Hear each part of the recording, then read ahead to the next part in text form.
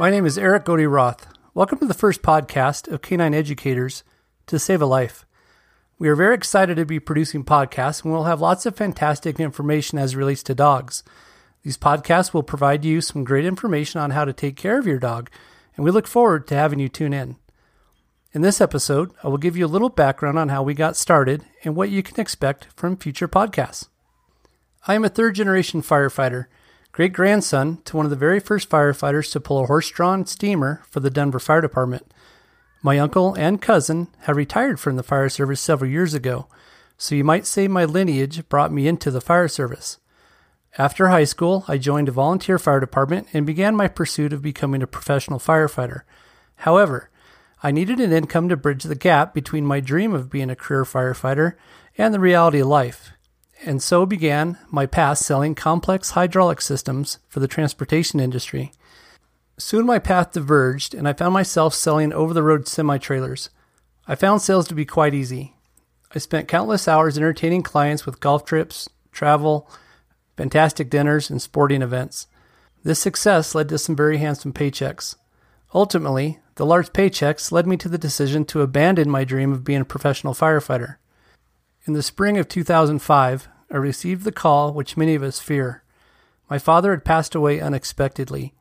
This tragic event rocked me, shook me to the core, and really gave me a pause. Suddenly, I was confronted by the reality, and a pressing need arose to take stock in my life. Those looking in would have said I had it all. The American dream. I had a lucrative job, countless perks, high-profile business transactions, and prestige. And for all I had, I was lost. My passion and personal satisfaction were non-existent. Within the year, I left the corporate world of sales and reinvigorated my dream of becoming a firefighter. Now let's fast forward 23 years. Today, I am one of 3 specially trained SAM officers for a large city fire department. SAM stands for Safety and Medical. My fire path led me to the discovery of my passion to teach. This led to my involvement in education and instructing throughout the metro area. I have been blessed to mentor, train, and instruct hundreds of individuals in programs such as paramedicine, advanced cardiac life support, pediatric life support, CPR, and first aid. In 2006, I was privileged to become a faculty member with the American Heart Association. Now, the next part of my tale isn't as happy, but it changed me beyond belief. You see, intertwined in this story is the story of my beloved dog, Samson. Samson was my short-haired St. Bernard. He was vibrant, full of life, and had a personality like no other. He truly was my best friend. One night, I was at the computer, and I was purchasing a few human CPR mannequins for my human business, and I came across this dog mannequin. And for a moment, the world slowed. As I looked at this mannequin, it brought me back to a time where I was witness to watching Samson take his last breath. I had lost Samson to a condition called bloat, or GDV. He died within 45 minutes. My world was torn apart, and as I had lost my closest friend. Never have I loved so deeply, and to have it taken away in a matter of moments was absolutely devastating. At the time, I was not able to recognize what was happening to Samson was actually a life-threatening emergency. Looking back, I felt if only I would have had a bit of education on bloat, the outcome may have been different. As I composed myself, I wanted more information. I thought, if there is a canine mannequin, then there certainly should be a course to learn canine first aid and CPR. I performed a search on the 2 top search engines, and sadly, it did not take long to realize there was no such course. I was quite astonished that there was so many dog owners, yet little means and training available on how to take care of them in an actual emergency.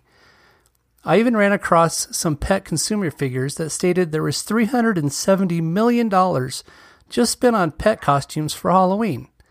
I was able to find sporadic information on individual subjects in regards to first aid. However, not all the information in one package. In short, there was no canine and first aid CPR course that I could attend. Then I had what some people say is an aha moment. I thought, being a paramedic, I have a great deal of experience both professionally working for a busy 911 system and as an educator teaching. There is no 911 for dogs, and there is no one filling that gap. Rather than accepting that there was no course offered, I asked why not. If you want to learn to bake a cake, you go to a baker. If you want to learn how to save a life, you go to a paramedic. Now, dogs are certainly not small humans, but they have very similar parts. They have blood, and they bleed. They have lungs, and they breathe. They have bones that break and have the ability to eat something poisonous.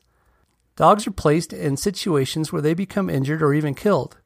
The ASPCA publishes that as many as 1 in 4 dogs could have a dramatic better outcome if only one first aid technique was applied prior to arriving at the veterinarian. At that moment, on a whim, I sent an email to 5 doggy daycares asking if they would be interested in a paramedic-based course on how to provide first aid to dogs.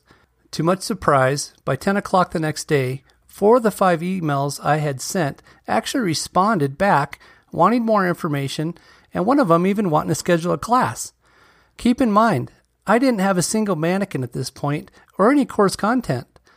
Over the next few weeks, I ordered that canine mannequin that I ran across on the computer, and I developed a course.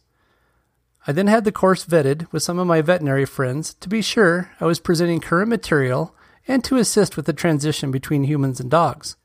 In August of 2009, I held my first pilot class, a whopping 3 people. The class was held with the division manager, the owner, and a manager of a doggy daycare, all who had tremendous amount of working with dogs background. Going into this pilot class, I was fearful the class was lacking and incomplete. To my surprise, all 3 people indicated the class was the best canine first aid and CPR class they had ever received, and they wanted to move forward to train all of their staff. The course started out paramedic-based material teaching students how to provide care to an injured dog. Once veterinarian Dr. Lisa Booth joined our team in 2018, our educational expertise and outreach has grown immensely.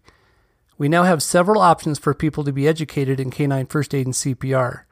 We have in-person classes and offer a variety of online courses available, including specific course for pet sitters. Later this year, we'll be developing a course for search and rescue groups. To date, we have trained over 2,600 students in canine first aid and CPR since that pilot class back in 2009. Our in-person courses cover 20 topics including splinting, bandaging, how to control bleeding, snake bites, and most importantly, how to perform the Heimlich maneuver on a choking dog. That is the number 1 trauma killer for the past 5 years. One thing we focus on is how to read the dog, look for signs of aggression, and see if the dog is approachable to provide care. One thing students have after the course is confidence. Confidence in the ability to take care of their dog in any emergency. We will tailor classes for doggy daycare providers, and we will travel anywhere in the United States for large groups. We also have a class specifically for police, fire, and EMS. It did not take long before my class through social media had significant organic growth. This prompted me to author and publish a book called Canine Medic. You can find that book on Amazon. On June 1st, 2019, we debuted our first online course. This course is self-paced and students learn all aspects of canine emergency care, with lectures, demonstrations, and viewing of hands-on skills practice. Initially, I had some reservations about creating an online course, as online certificates seem to carry a stigma that at times they don't hold much merit. It was important that our course didn't carry that image.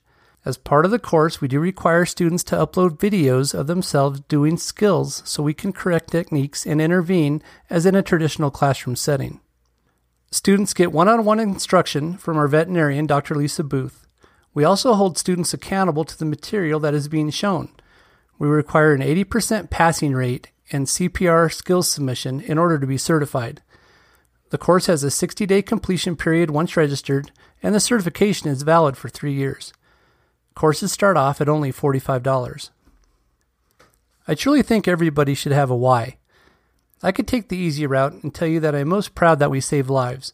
However, the feeling I receive is not describable when I open an email that starts off something like this.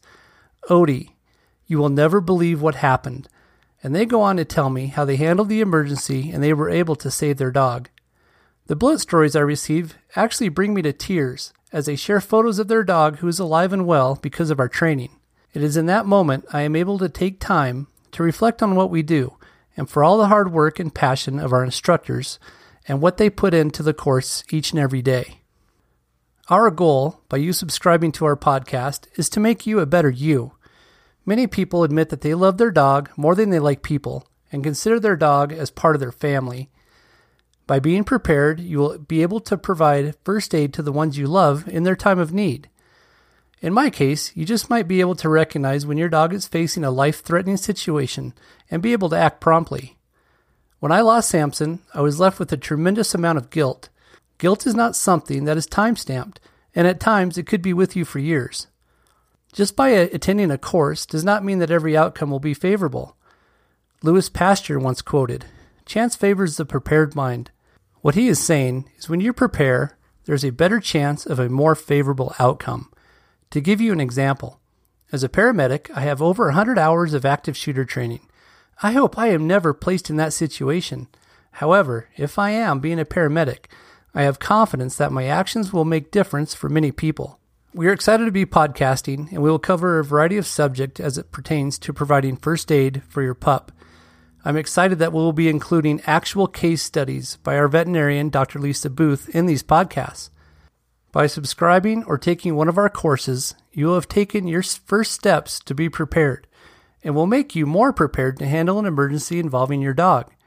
You can find course information at canineeducators.com. We look forward to having you be a part of the Canine First Aid and CPR family. And remember, never let fear be larger than your purpose.